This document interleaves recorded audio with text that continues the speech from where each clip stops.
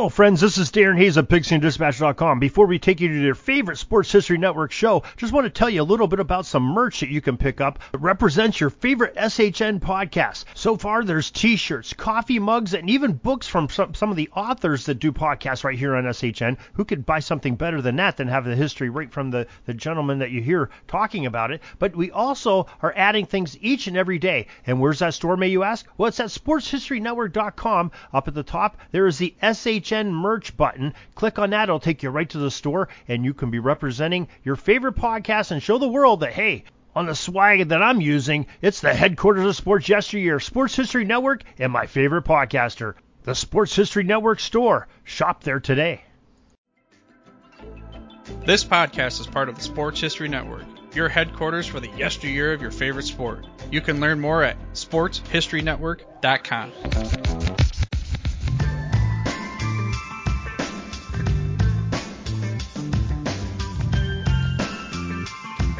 My name is Oz Davis, and this is Truly the Goats, sports history as told through its superstars. Beginning next week is the world's second largest international sports competition, the Paralympic Games, an event with a surprisingly long and interesting history, starting with roots as physical rehabilitation and therapy for World War II veterans. Guesting on this extra edition of Truly the Goats is now three-time guest Dr. Dennis Frost. Dennis has previously joined Truly the Goats for episode 6 on sumo wrestling and episode 14 on 1920s track and field superstar Kinyue Hitomi, but his latest book, entitled More Than Medals, A History of the Paralympics and Disability Sports in Post-War Japan, shows his academic specialization.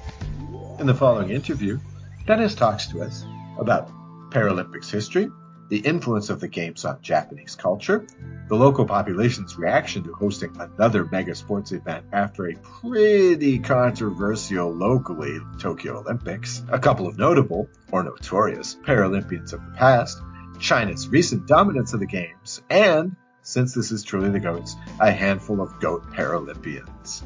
Enjoy. Dennis, thanks for completing the three-peat here on Truly the Goats. Yeah, thanks again for having me back. I really enjoy being here. Great. Well, let's get into it. I'm really interested to know a lot more about Paralympics. I'm sure most of our audience doesn't. And so I'd like to talk to you first off. Your second book, More Than Medals, A History of the Paralympics and Disability Sports in Post-War Japan, is quite indicative of your academic specialization. How did you get interested in Paralympic sports and specifically in Asia? So my interest in Asia came first. That actually came out of my undergraduate experience. So when I was in high school, I had never really had any exposure to Japan or China or Korea, any of those places. And so when I got to college, I had the opportunity to start taking Japanese, and I did. And within like the first couple of weeks, I was like, wow, I really love this. And I think I'm going to make a career of studying the language. Didn't yet know I was going to become a professor. That came a little bit later, but and then I spent some time in Japan studying abroad, and that led me to decide I wanted to study Japanese history. Ended up, kind of fast forward a bit, ended up in graduate school, was looking for a research project for my dissertation, and ended up producing the dissertation about what became the first book about the history of sports stars. So I've been working on sports for quite a while.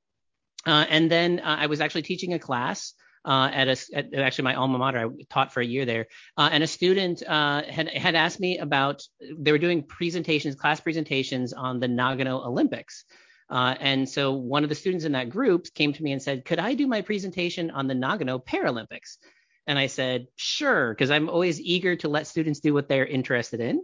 But I was like, how in the world, I've been studying sports now for like 5-6 years. How do I not know about this event?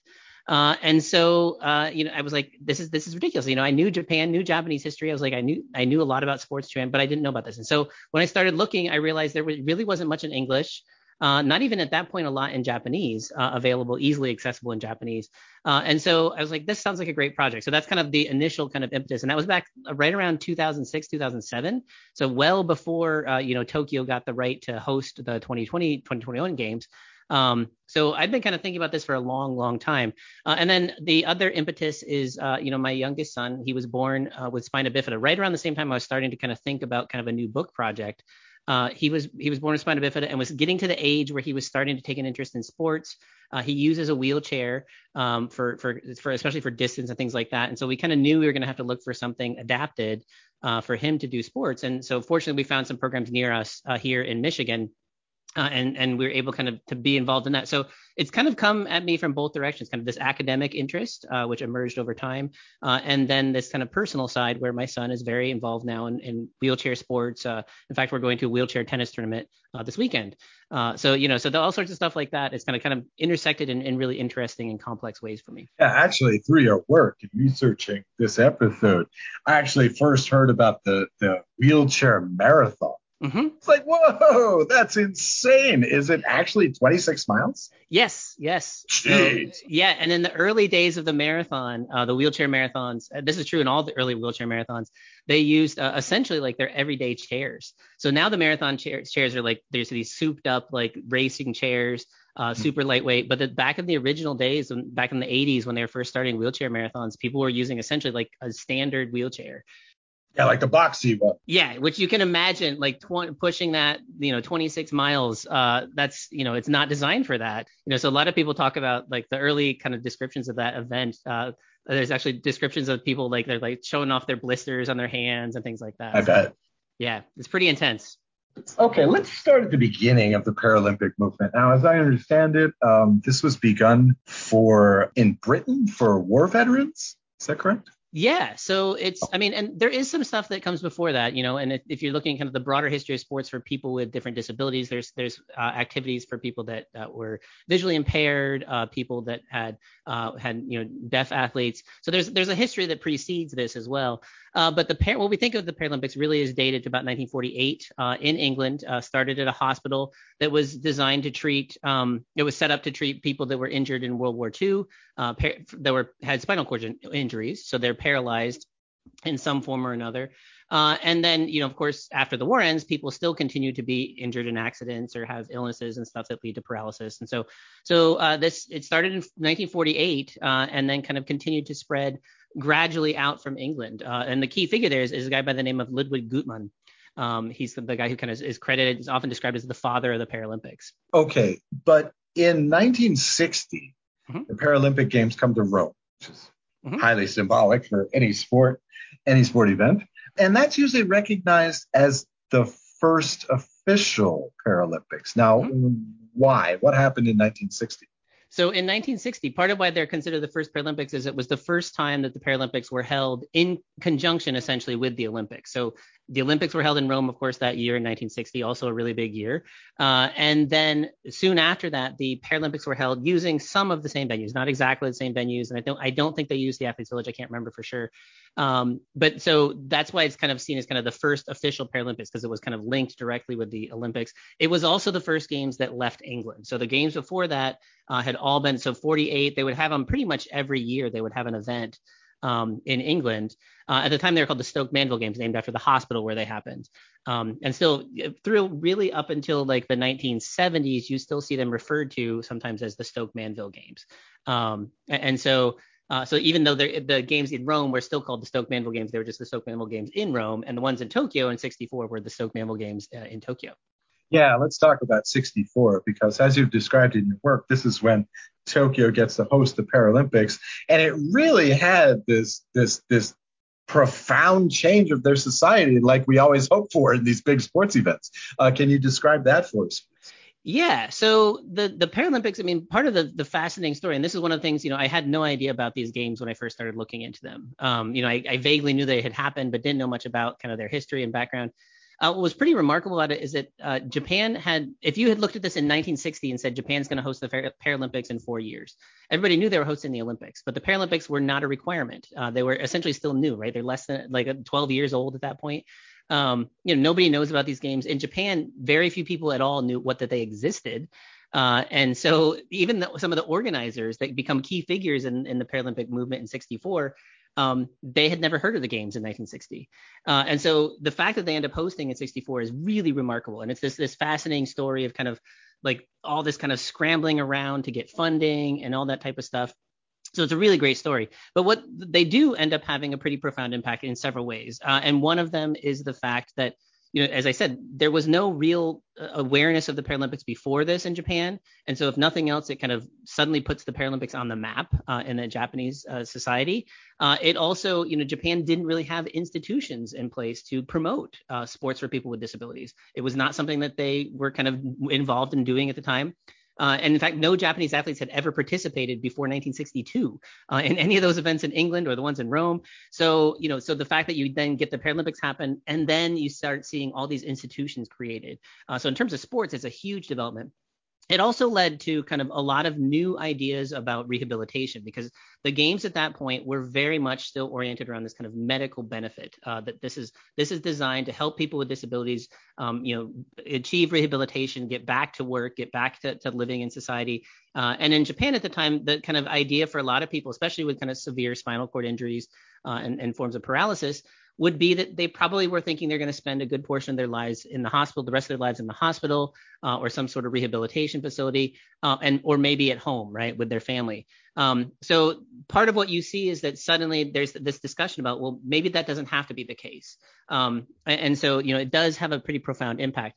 There's also ways in which, one of the things I talk about in the book is it's not all positive, of course. Because it does reinforce in some ways it challenges some stereotypes and it reinforces others. So it's this kind of complicated situation, but it is kind of a fascinating moment that without the games in '64, it would have looked like a very different situation in Japan after that. Okay, let's talk about this. The Paralympic Games don't tend to hit the mainstream sports consciousness very much. However, I can think of at least two somewhat recent examples. So I'd like to ask you about that. Okay, first off, there was the 1992 Games, which are, in my opinion, one of the greatest Olympic Games ever. And a lot of people look upon that as the first modern 21st century Olympics, if you will, post-Cold War Olympics. And at that Olympics, of course, the Paralympic archer Antonio Robalo lit the torch in one of the most famous torch lightings ever. Did that have any sort of impact on Paralympic athletes in the Paralympics? So actually what was happening at that point in time is that the Paralympics itself was kind of reorganizing. And so part of what you're seeing there is a consequence of those kind of institutional reorganizations, which are on paper, and they're pretty dry. So I'm not going to kind of go into great detail here. But essentially what happens is you get an organization that is set up to parallel the IOC, the International Olympic Committee, on the Paralympic side. Before that, it was kind of different groups of people. And it kind of, for a lot of people that were organizing these big events, it felt kind of unorganized because you had to work with like 6 different groups instead of like one central committee. And so what you see is that in the 90s, you start seeing them kind of consolidate into this thing called now known as the International Paralympic Committee, the IPC. And that had a pretty profound impact on kind of, it led to closer integration with the Olympics. It led to increased funding. It's right in around the 2000s where you start seeing more emphasis being placed on the games are going to have to start agreeing to host the Paralympics too. It's not just kind of an add-on event that's voluntary like it was, back in the 60s and really all the way up into the 90s. It was still kind of voluntary. They weren't required to host these events.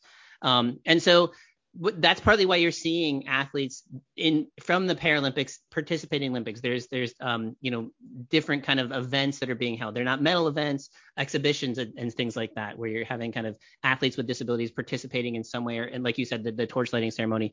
So there's lots of famous moments like that. There is, of course, also moments, and this may be what you're going to ask about your second question, but there are moments where people cross over. Right, that there are athletes who have different impairments that end up competing in the Olympics. So there's been swimmers who were deaf, and other athletes and things like that have kind of crossed over. And so those tend to kind of generate a lot of kind of interest and sometimes bring extra attention to the Paralympics as well. Well, here you go. Here's your most famous crossover athlete, which is Oscar Pistorius, who crossed over, was world famous. A national hero in Australia and even beyond. And ultimately, he ended up being more or less the O.J. Simpson of your sport. I suppose, he has no official standing with the Paralympics or anything like that. But how do the people involved in the sport feel about this? Did it damage the reputation of the Paralympics or anything? I think in some people's minds, it probably did, because it always does anytime you have, an atrocity like that happen. And I think it is, in some respects, it may have been kind of past the kind of peak of his career. That was that famous moment where he competed in the Olympic Games, and then he actually competed in the Paralympic Games. He actually, if I remember correctly, he didn't win his race in the Paralympics. He actually was beat. And so, so there was a lot of kind of discussion about kind of like, he was this famous athlete that crossed over, but at the same time, it was, there's this kind of moment where the Paralympic athletes themselves are becoming better and better and better as well. So I think, it's one of those things where those things happen sometimes in sports. And, it doesn't necessarily, because he's not like you said, he's not the sole representative of the Paralympics. He's just kind of one athlete. And so the Paralympic movement, I don't think they don't talk about him clearly in many respects these days. But they have a lot of other stuff to talk about anyway. And I think that's the reality, is that kind of the Paralympic movement has just kind of continued to kind of grow and see kind of improvements in athlete performance and things like that, to the extent that now, like, they just have so many other athletes that they can talk about, that it doesn't have to be about just one person kind of setting the kind of image for the games. Yeah, I think the typical sports fan believes that Pistorius was the first to cross over between the games, but he was actually like the 10th or 11th in history, even at that point, even in 2012 or whenever it was. Yeah. So you don't have to talk about O.J. Simpson to still talk about football. Exactly.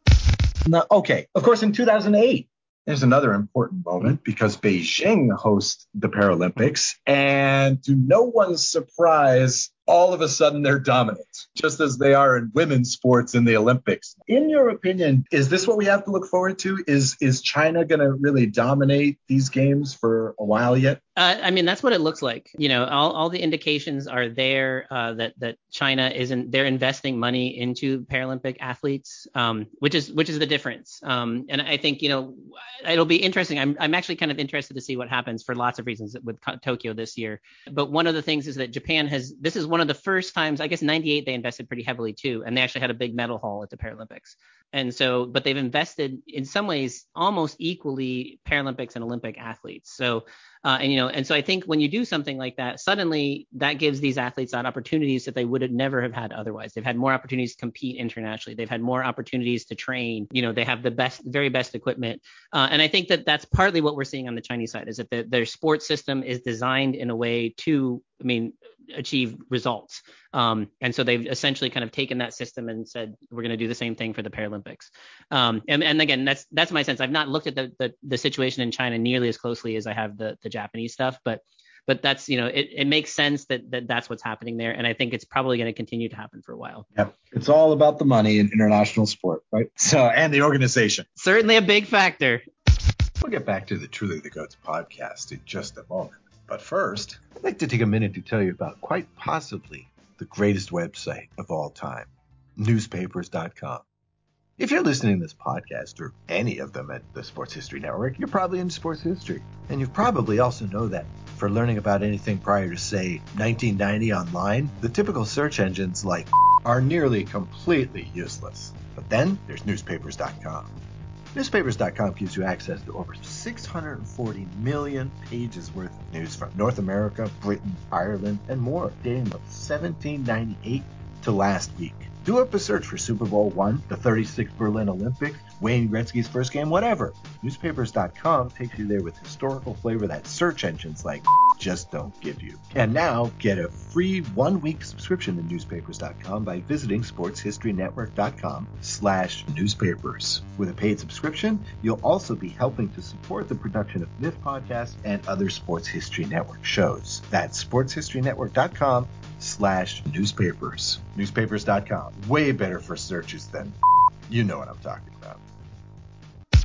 At the Sports History Network, we're all about sports yesteryear, and so we're so pleased to introduce you to Row One, an online memorabilia gallery and shop that brings your sports history to life anywhere. The Row One gallery includes over 5,200 gorgeously reproduced prints of team posters, game program covers, game tickets, advertisements, and more in baseball, pro and college football, pro and college basketball, and more. And any gallery item may be printed in a variety of sizes on wood, metal, canvas, acrylic, or poster paper. And in Row One shop, check out the thousands more of unique unique items with a retro and historical designs dating back to 1876, including t-shirts, long sleeve shirts, phone cases, mugs, blankets, pillows, towels, and even shower curtains. Go to sportshistorynetwork.com, ROW number 1, for access to the full Row 1 catalog and for gallery prints and gift items, plus get a 15% discount off all prints on the Row 1 Pictorum Gallery with coupon code SHN15. Follow the link on the show notes. Okay, this may be a loaded question. This year, the Olympics were quite controversial in Tokyo, in Japan. Are the Paralympics getting any blowback that are on right now? So they are and they aren't. It's interesting. I mean, and it's really a developing story. So I mean, I'm kind of following this pretty closely for obvious reasons. And what I'm seeing is that there's a lot of people saying, we didn't have fans at the Olympics. The prime minister came out and said he would really like to see fans at the Paralympics. He said that even as the Olympics were going on with no fans. And I think a lot of people are like, well, considering the fact that the coronavirus actually seems to have gotten worse throughout the games in Japan, then if you try and have fans at the Paralympics, that seems ridiculous. So I'm not thinking they're going to have fans for one thing. But there is discussion around stuff like that. But I think what's been interesting is that it's really hard because part of the promotional materials around the Paralympics this year was that it was going to be, and part of around the Olympics too, was this is going to be Japan's way to kind of demonstrate a commitment to diversity and inclusion in society. And so the Paralympics, of course, were a key part of that. And they were going to really show kind of their commitment to kind of accessibility and barrier-free society in both kind of, a physical sense and in this kind of broader kind of we're kind to people with disabilities. And, so there's lots of kind of stuff that was marketed about that. And I think that a lot of people are looking at that kind of much more cynically than they would before. And part of that is because you're telling people, I mean, they just said recently, that, if you're not too sick, just stay home because we don't have enough hospital beds. And you're telling people that, which means you're putting people, your own society at risk, and probably it's vulnerable members of society at risk to host these games and to kind of do this at a moment. And so I think there's a lot of people that are kind of questioning some of those and seeing them kind of as kind of just talking points that maybe have no real significance, which is too bad because, I think there is a lot of people that took those very seriously, and there was some serious commitments that were made. But I don't know how they're gonna sort out in the end. And that's, again, I'm watching this pretty closely to kind of see how everything comes. I haven't seen quite the negative response of cancel the Paralympics that you saw with the Olympics, in part because I think a lot of people are like, well, it's already happened. But there is also concern because you're also talking about bringing some people in that are often kind of seen as being potentially more vulnerable to some of these things like COVID and things like that. So there's lots of questions again. And I'm to be honest, I'm kind of mixed emotions on it. Obviously I've been studying this. I know a lot of people that are involved in it, but at the same time, I look at kind of the other people that I know in Japan that are kind of struggling to deal with COVID. And I'm like, it's a hard case. It's not a kind of straightforward, this should happen this way, I think. Right. Okay. A little bit before the show, and since this is truly the GOATs, I'm obliged to ask you this. You mentioned some of the GOAT Paralympians of the past. Can you give us a couple of stories? Who are some of the GOAT athletes that you've seen?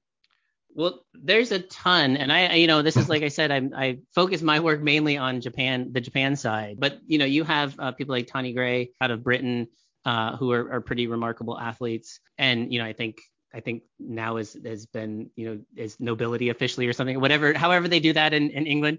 So, but I mean, in the Japanese side, one of the people that I think is really kind of impressive that is not all that well known outside of Japan, I don't think, is Tsuchida Wakako.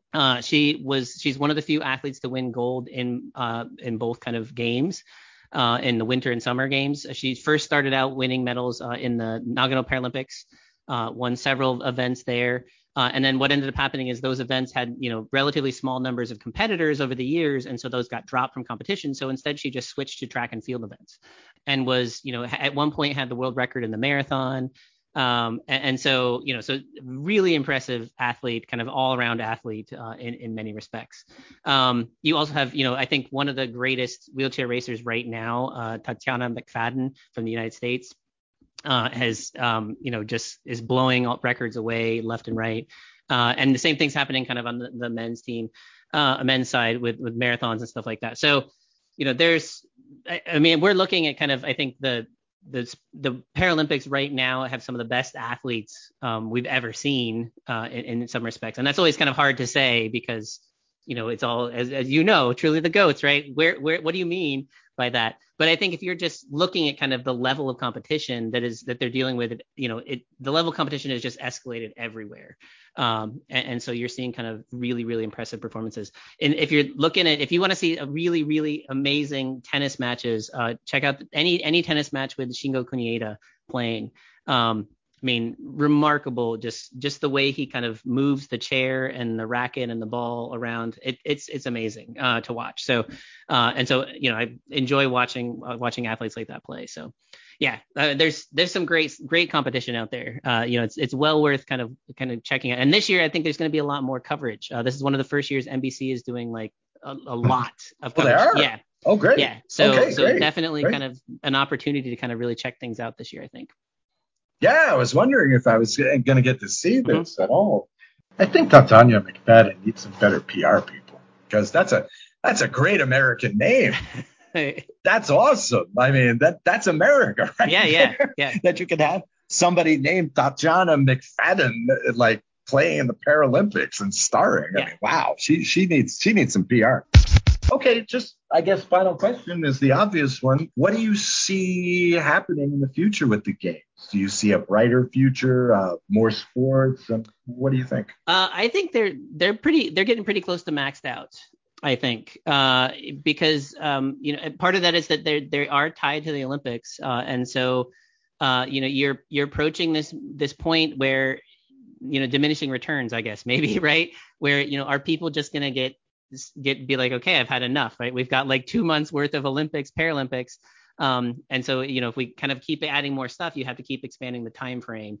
And so, I do think, like I said, level of competition, partly because, the athletes are better. Also, equipment is improved. Like the sports chairs now are just remarkable. They're these like miniature rockets. I mean, I think, and they're like all scientifically designed and, human propelled rockets, of course, right? But and then, the other equipment that people are using, it's, top of the line stuff. You've got major companies that are designing things.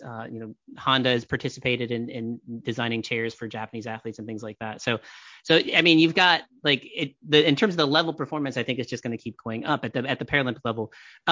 What I hope, and this is kind of, part of one of the things that I kind of, again, part of this gets into the personal stuff here, is I hope that we'll continue to see, this spread kind of beyond the elite level.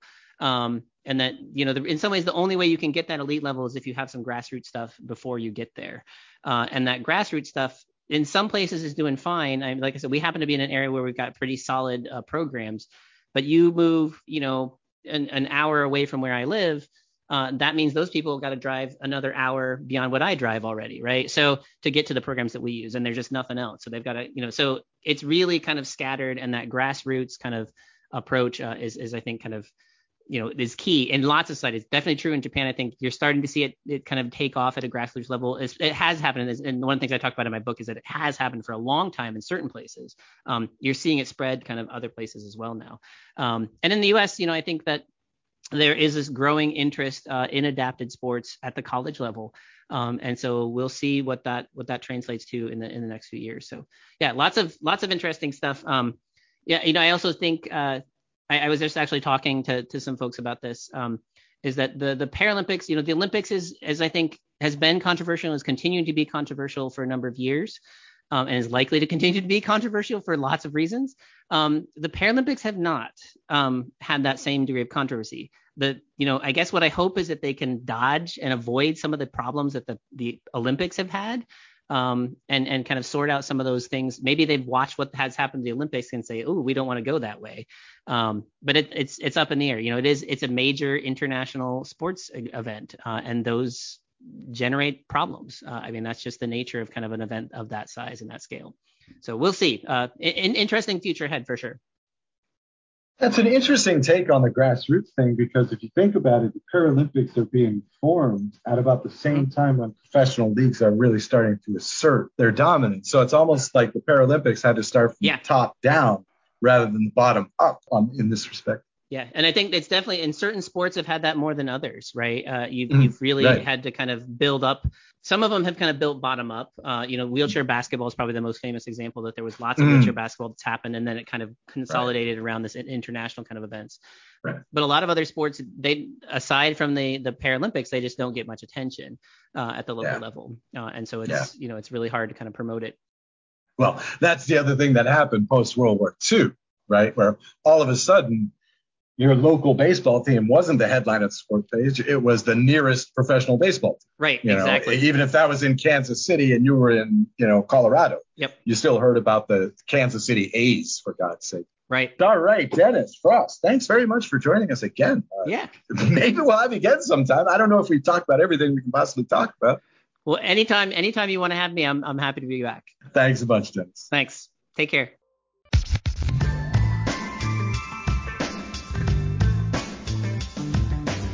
This has been Truly the Goats, a Sports History Network podcast. To find us online, visit trulythegoats.com. On Twitter and Facebook, we're at Truly the Goats. For more like-minded shows, be sure to check out sportshistorynetwork.com.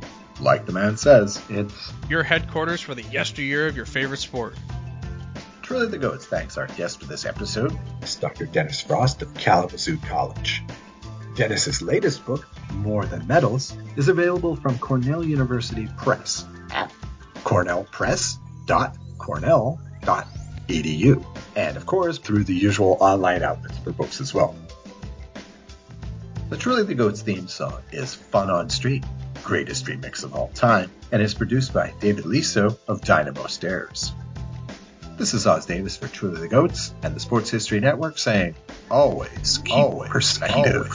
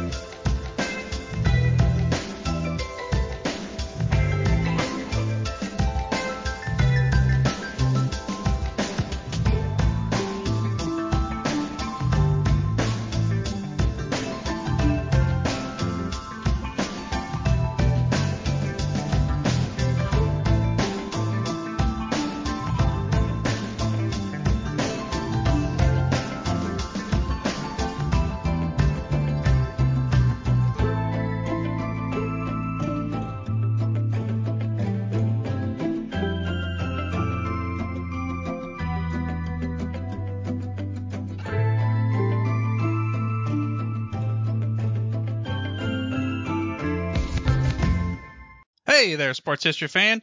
This is Arnie Chapman, a.k.a. the Football History Dude, and I hope that you enjoyed this recent episode presented by the Sports History Network and were able to learn some good old-fashioned sports history knowledge nuggets. I started the Sports History Network back in 2020 with the mission to help podcasters find a community of like-minded sports history nerds, as well as helping aspiring podcasters to start their own shows. We have a little bit over 30 shows on the network right now covering all sorts of sports history, but as far as I'm concerned, we're just at the toothpick in the ocean moment, that can't even figure it out because there's so much more coming. We wanted to create the ultimate headquarters for sports yesteryear, starting with Podcast Network and our website, but we're going to continue to move into other mediums as well. And here's the cool part, because we want you to be part of our team. So if you're interested in starting your own podcast, or maybe being a guest on one of our shows, or who knows, maybe even writing an article for us over on the website. Seriously, all you gotta do is reach out to us on the contact page over at sportshistorynetwork.com. You can be as technologically savvy as a Neanderthal tapping on a stone trying to figure out this whole hieroglyphics thing back in the day. Again, it doesn't matter, because even if you don't understand the whole podcast space, we have a production team that can pretty much help you out with doing everything. All you got to do, head over to sportshistorynetwork.com, head to the contact page, fill it out. That message goes right to me, and I'll reach out to you as soon as I can. But for now, dude, I'm through if you're through.